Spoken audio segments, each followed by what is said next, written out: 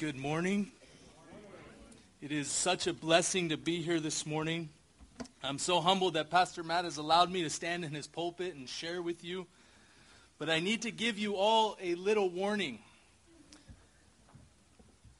I usually am not up here alone. I teach with a translator.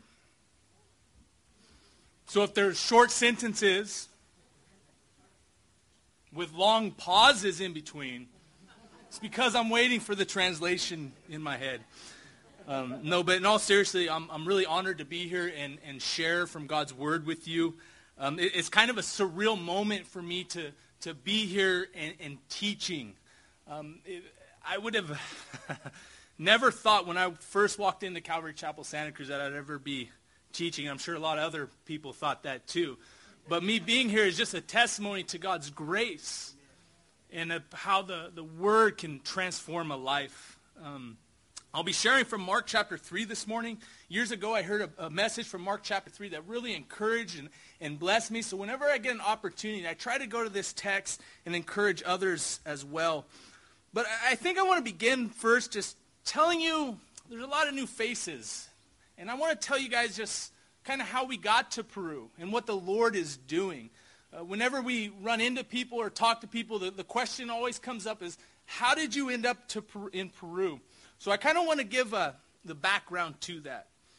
I did not grow up in a Christian home. When I was 16, a friend of mine invited me to go to church, and that morning I went to church.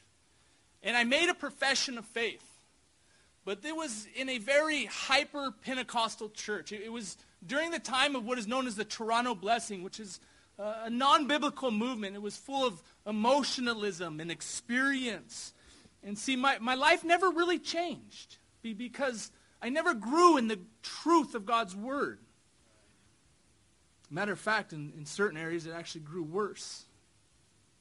I was living my life thinking I was a Christian.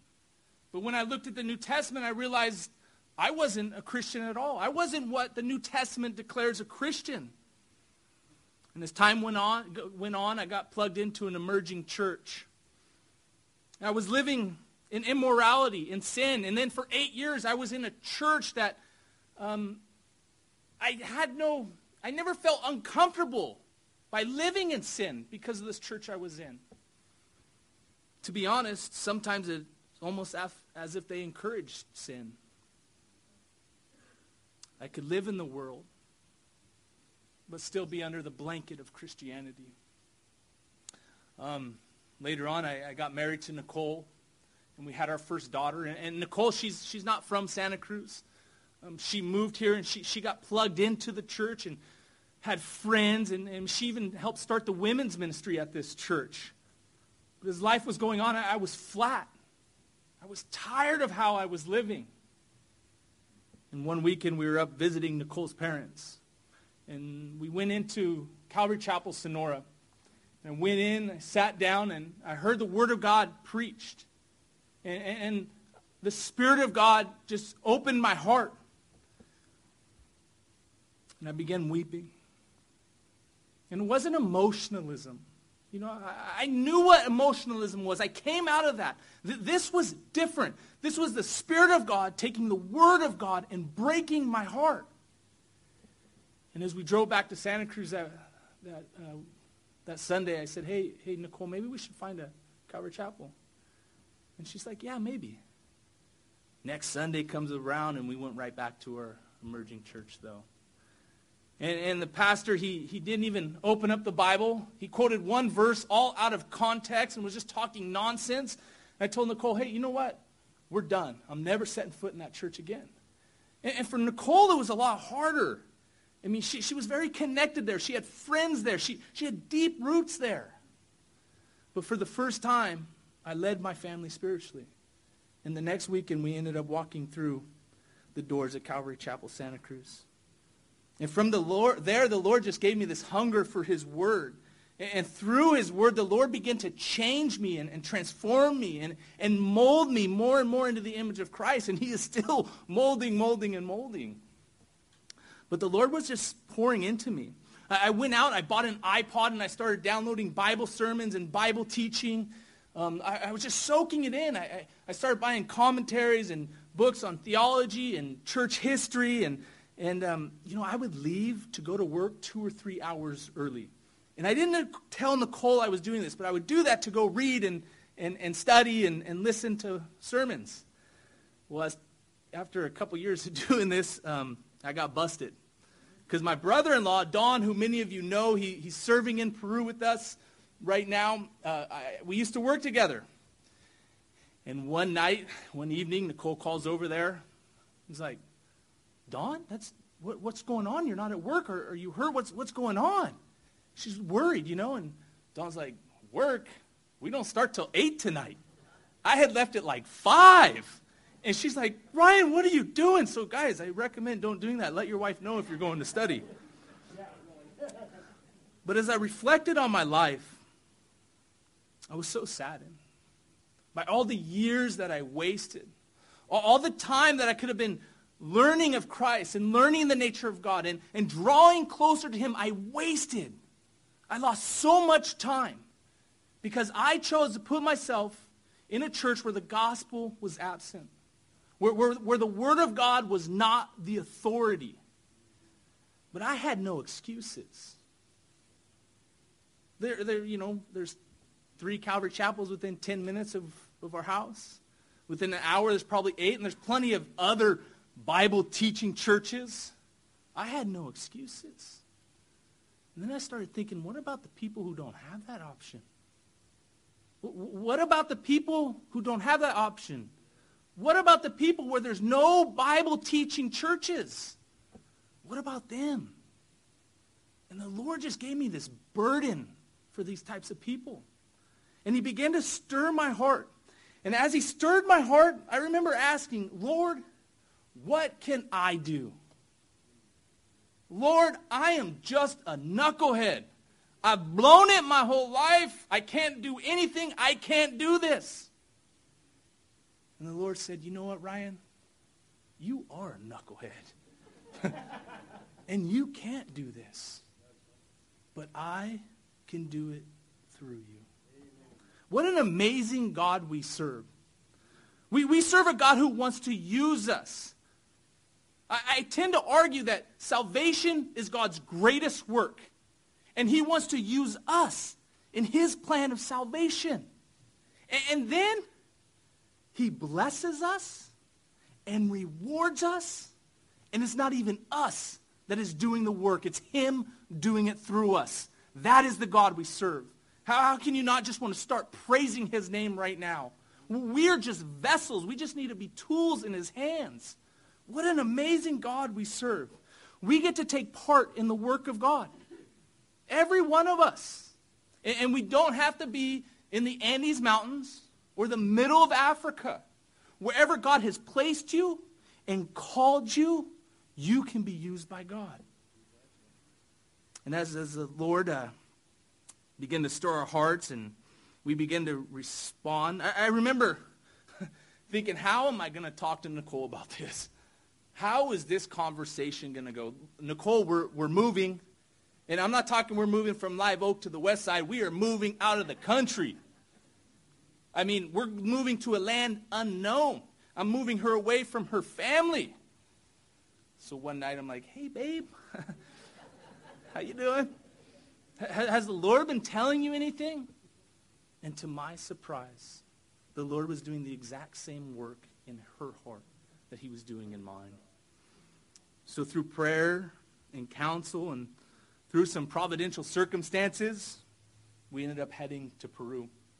We've been in Peru now for 3 years. And it's exciting to be part of his work. We're in northern Peru in the region of Cajamarca, which is about 9,000 feet up in the Andes Mountains. It's a beautiful spot that's rich in culture and history. This last September, we had our 2-year anniversary of Calvary Chapel Refugio. And the Lord is doing a great work and is continuing to be a beacon of truth in our community. The Lord's opening doors for us to minister to the people of Cajamarca. The church is part of or supports several other ministries. Once a week, we offer free English classes to the community. And we've seen people women coming to women's Bible study through that, and people coming to church through that.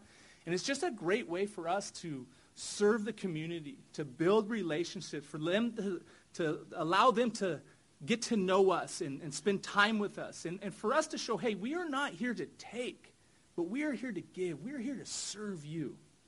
And it's been a blessing.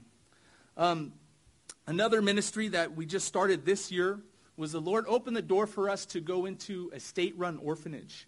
And so the Lord gave us tremendous favor there. We get to spend 2.5 hours twice a month loving on these kids, spending time with them, sharing the Bible with them. This is probably my favorite ministry that we're involved with. It's tremendous just to see the growth and the love and the excitement of some of these kids. As a church, we do weekend outreaches, Bible study, and evangelism in some of the surrounding mountain communities. One of the newest members of our church is also the president of the Gideon Bible Association of Cajamarca.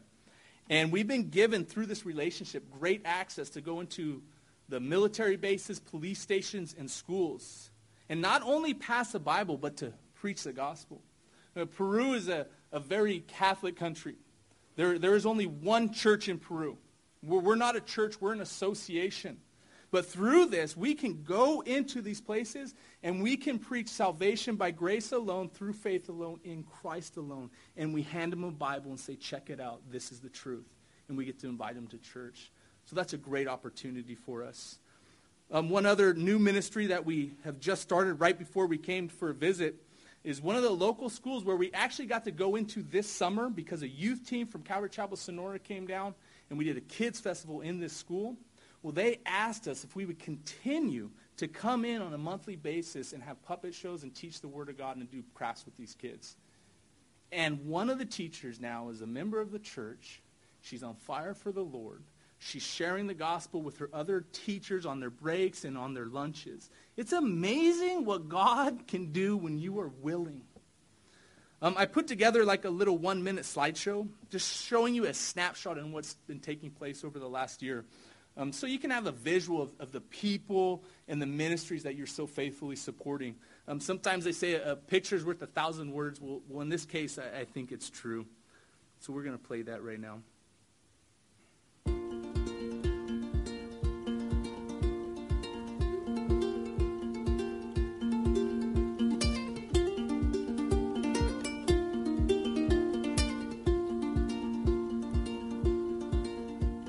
Choosing celebration, breaking into freedom. You're the song of our hearts. We cast aside our shadows, trust you with our sorrows. You're the song of our hearts. Dancing to the rhythm of your heart. We're rising from the ashes to the stars. You're the joy, joy, joy, light in my soul. The joy, joy, joy, making me whole. Though I'm broken, I am running into your arms.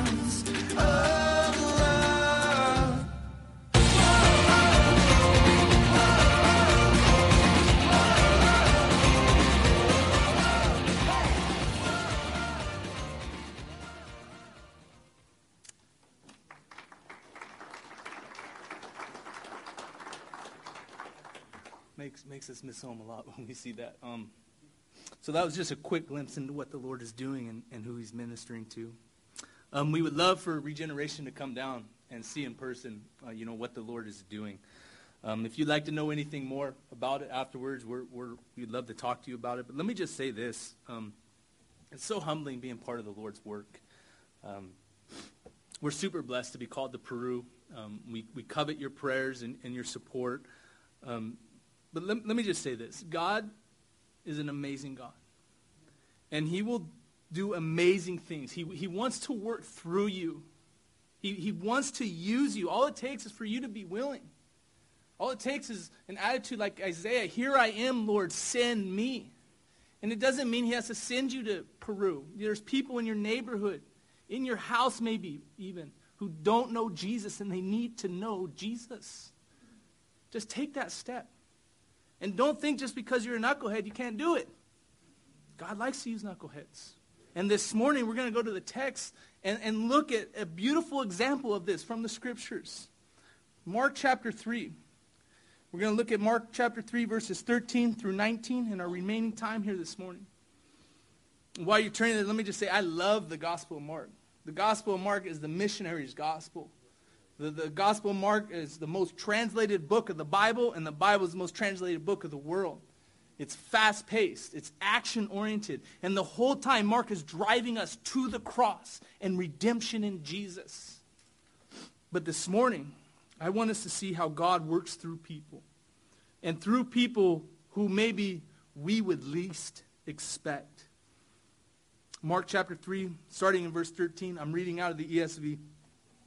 And he went up on the mountain, and he called to him those whom he desired. And they came to him. And he appointed 12, whom he also named apostles, so that they might be with him, and he might send them out to preach, and have authority to cast out demons. He appointed the 12, Simon, to whom he gave the name Peter, James, the son of Zebedee, and John, the brother of James, to whom he gave the name Boanerges, that is, sons of thunder, Andrew, and Philip, and Bartholomew, and Matthew, and Thomas, and James, the son of Alphaeus, and Theudas, and Simon the Zealot, and Judas Iscariot, who betrayed him. Lord, as we look through this section, we ask that you would burn it to our hearts for the glory of Jesus. That, Lord, this morning we would take what you want us to take from your word and apply it to our lives. Lord, speak through your word to us. In Jesus' name, amen. God does things in his own way and his own timing. His work is often surprising. His work is not done in the ways according to man, but it's often done in the most surprising ways. The prophet Isaiah, recording God's word, says, "My thoughts are not your thoughts, neither are my ways your ways, declares the Lord." An interesting example of this is the call of William Carey to the mission field. 2 facts about Carey's life before he was called to the mission field I think are of great interest. Number 1, he was allergic to sunshine. When he was 7 years old, he developed a skin condition that would make his skin painfully irritated when exposed to the sun. Number 2 was he was a shoemaker or a leather worker. In his biography, the question is asked, is it not surprising that someone allergic to sunshine and being a leather worker should have been sent by God to spend a lifetime in India, where the sun is constant and intense, and the working in leather is a trade that's despised? God does not do things in the way of man. We would consider Carey, in our day of assessing whether missionaries are fit for the field, we would say Carey's probably unfit for what he is called to do. But God knows better. And by using Carey the way he did, only brings more honor and glory to God's name. God's ways are not man's ways. And this morning we're looking at a passage where Jesus chooses some men. They're imperfect men. They're ordinary men.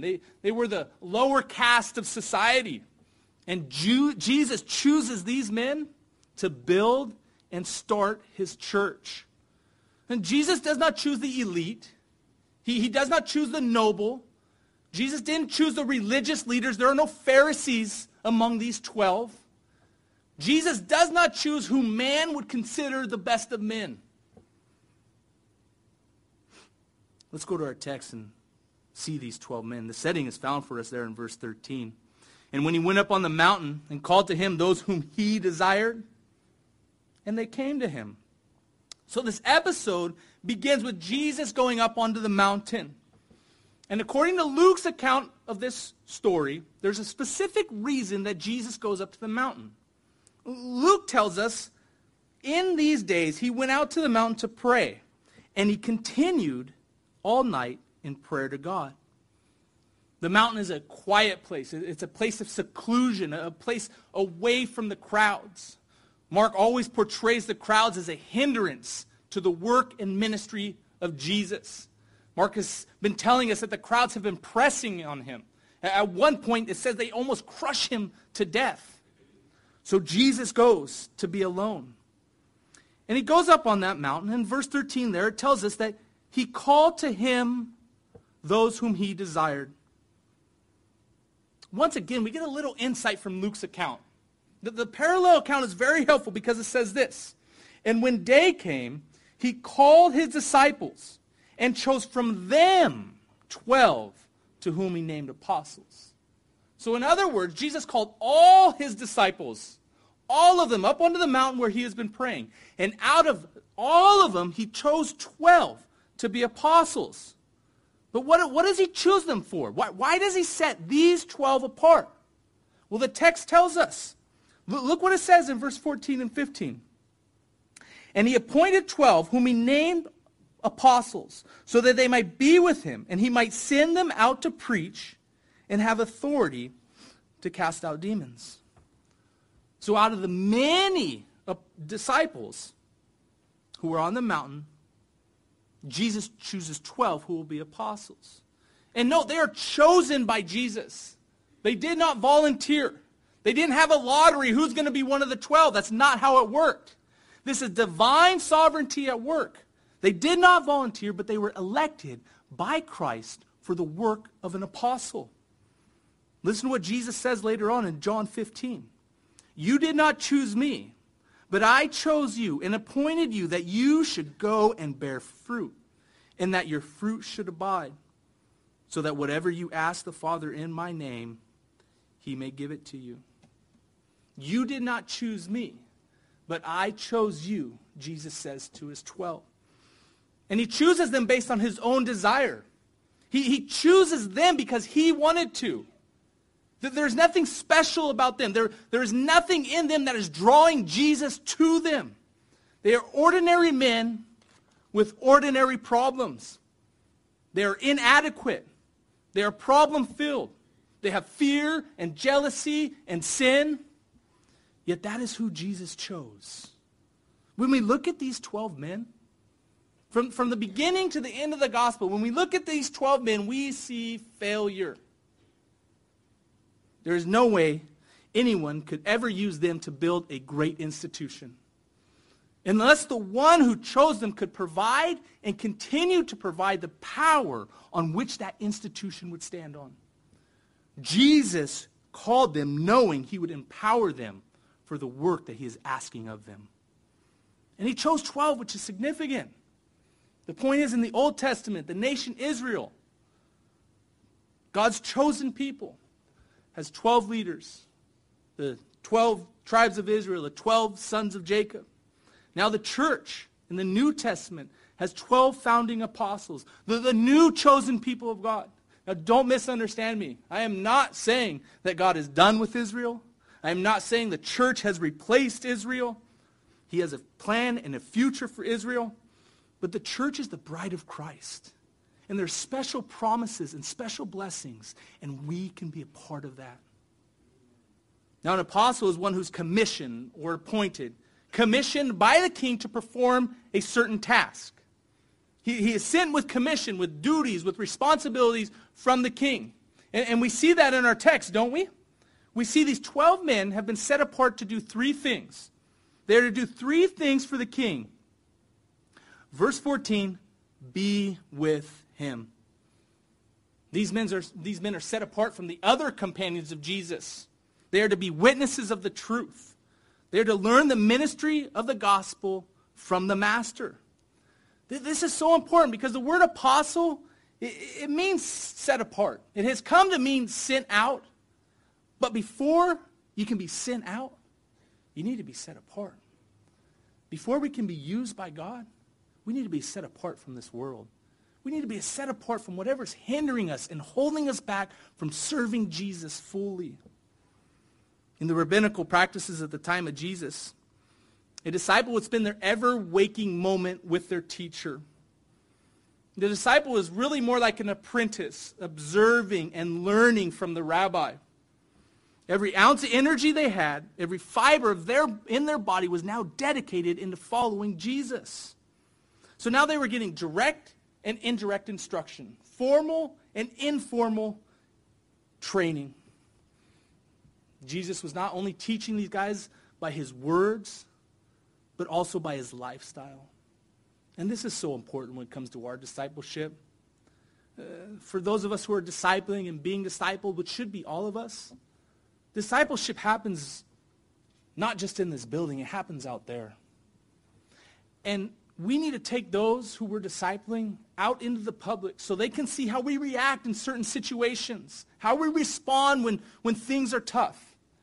When I order a hamburger and it comes with mayonnaise and I hate that. They need to see, am I going to freak out on this server?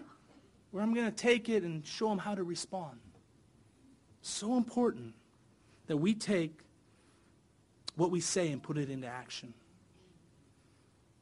These 12 were going to carry on the ministry of Jesus once he goes back to the Father. So they need to learn from Jesus and follow his example. It was a time of preparation. By spending time with Jesus, they got to see who he is, how he is, and how he does things. Church, this is exactly what we're doing right now. Every time we come here on Sunday morning or the midweek studies, we should be seeing Jesus. Every time we open up our Bibles, we should be spending time with Jesus, learning of him so we too can be like him. This is why we need to open up our Bibles. I'm not against books and devotionals. But we need to open up our Bibles and see Jesus. I hear so many times from people, I want to hear the voice of God. I want to see God. I want to know who God is. Yet the Bible remains closed on the coffee table. We need to open up our Bibles and see Jesus. But it does not stop there. Look what he says. He calls them to be with him and to learn with him. Verse 14, that he might go out and preach the gospel and have authority to cast out demons. They might go preach the gospel. Spread the truth that the Savior has come. That God has sent his Son to die on the cross for your sins, to take your sins upon himself and give you his righteousness. That no longer do we have to climb the ladder to get to God. No longer do we have to try to tip the scales in our favor to please God. God has come down in Jesus. He come to give new life. That's what they're to preach.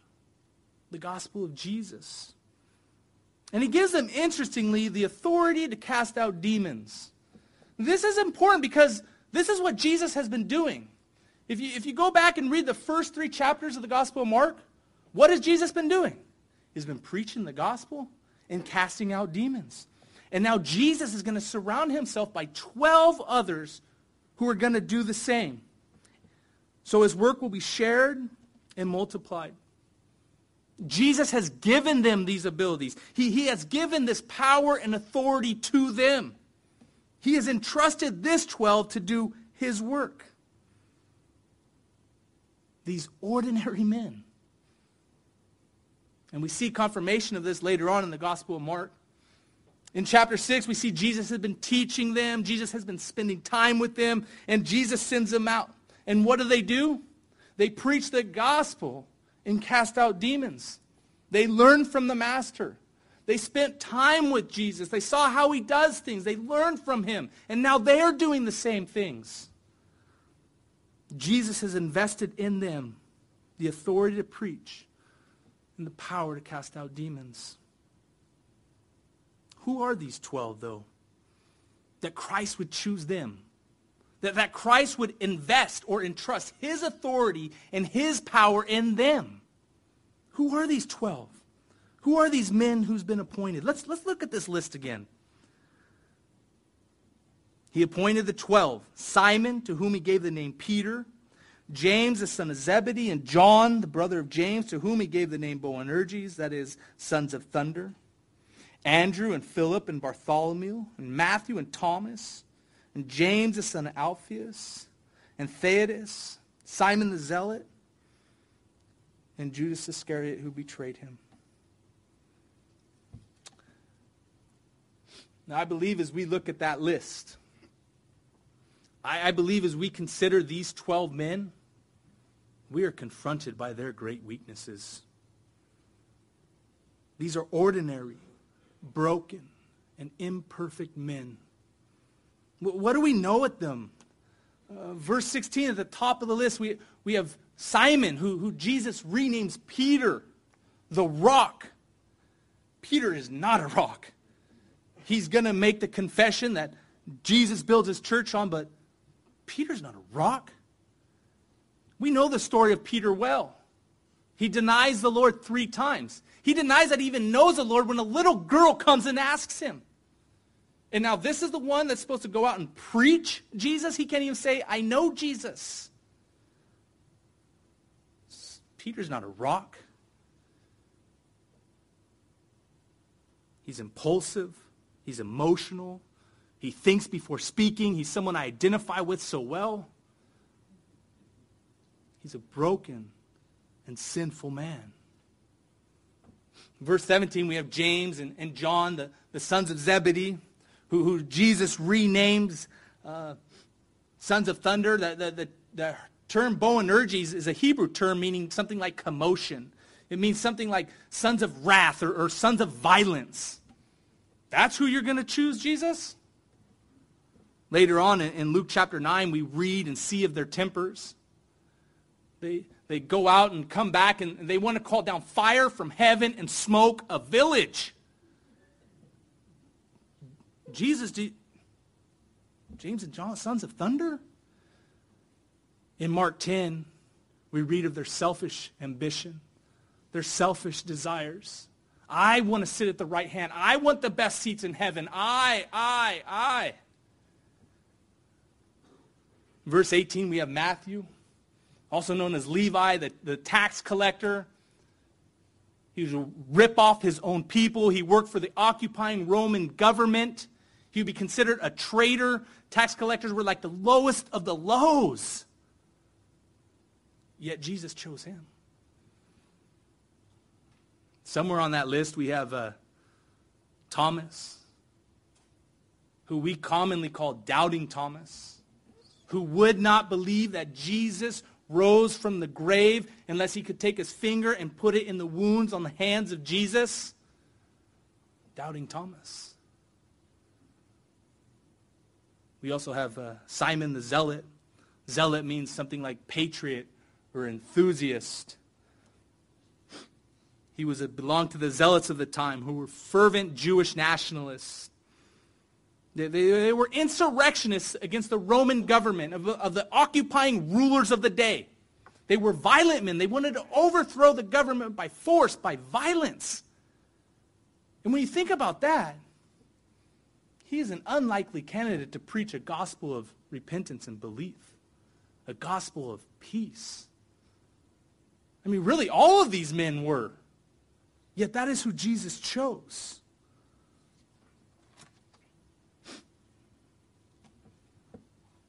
Understand, here is the reality.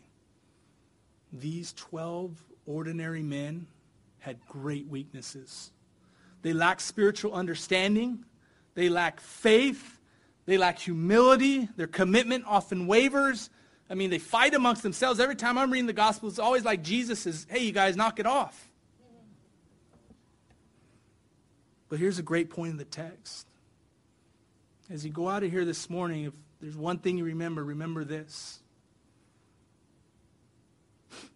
In spite of all their weaknesses, the Lord used these ordinary, imperfect men to turn the world upside down for his glory and for his honor.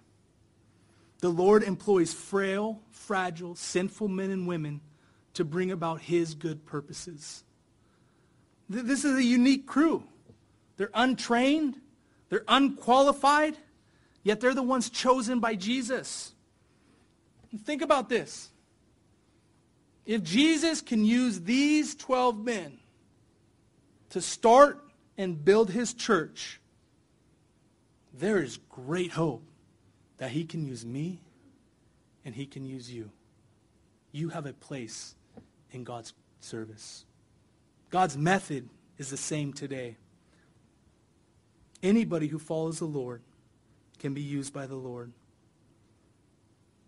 He uses ordinary, broken people to further his kingdom. He can use me, and he can use you. A Scottish pastor named Robert Murray McShane once said, "It's not great talents that God blesses, but our likeness to Jesus."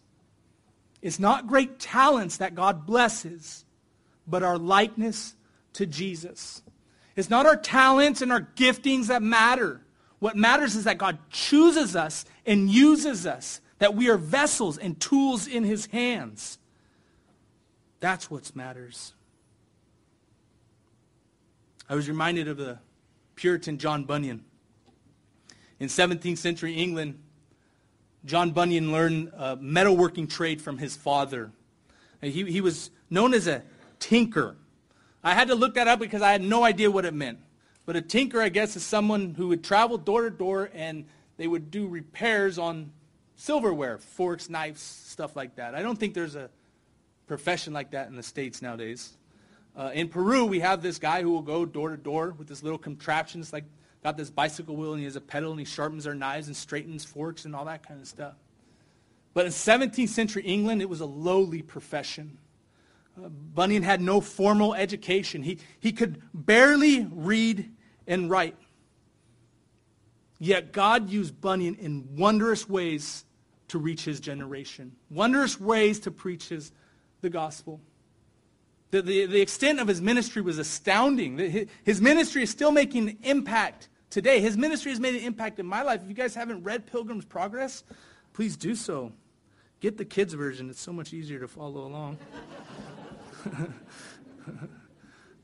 But another Puritan who knew Bunyan said when the country understood that the tinker turned preacher, they came by the droves to hear him preach. Many would gather to hear him from all parts of the country. They came from everywhere to hear him preach. The tinker became preacher. John Owen, who was a theologian and head of Oxford University, he was so well educated that they had to create a special degree just to give it to him. He would often go hear Bunyan preach. King Charles asked Owen, "Why do you go hear this uneducated metal worker preach?" Owen responded, "I would gladly give up all my learning for some of the tinker's power to touch men's hearts." An ordinary man, a metal worker, who was used in an extraordinary way by Jesus, who called him and changed his heart. I hate to tell you guys this. All of us in here are ordinary people. There are really no heroes. There are no superheroes, no supermen and women of the Christian faith. Just ordinary people like these 12 apostles, like me, like you, that have received God's grace. Paul put it like this in 2 Corinthians 4:7, and we'll close here. But we have this treasure in jars of clay to show that the surpassing power belongs to God and not to us. The more broken we are, the more that glory shines through the cracks. May God invest in us his authority and power to further his kingdom and reach the lost for his son. Amen? Amen. Let's pray.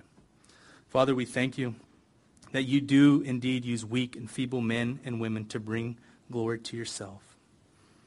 I pray that you would invest in us. I pray that we would qualify because of the work of Christ in our lives. I pray that the work of Christ would be manifested in us. Use this church to further your kingdom. Use every one of us to bring glory to Christ. And it's in Jesus' name that we pray. Amen.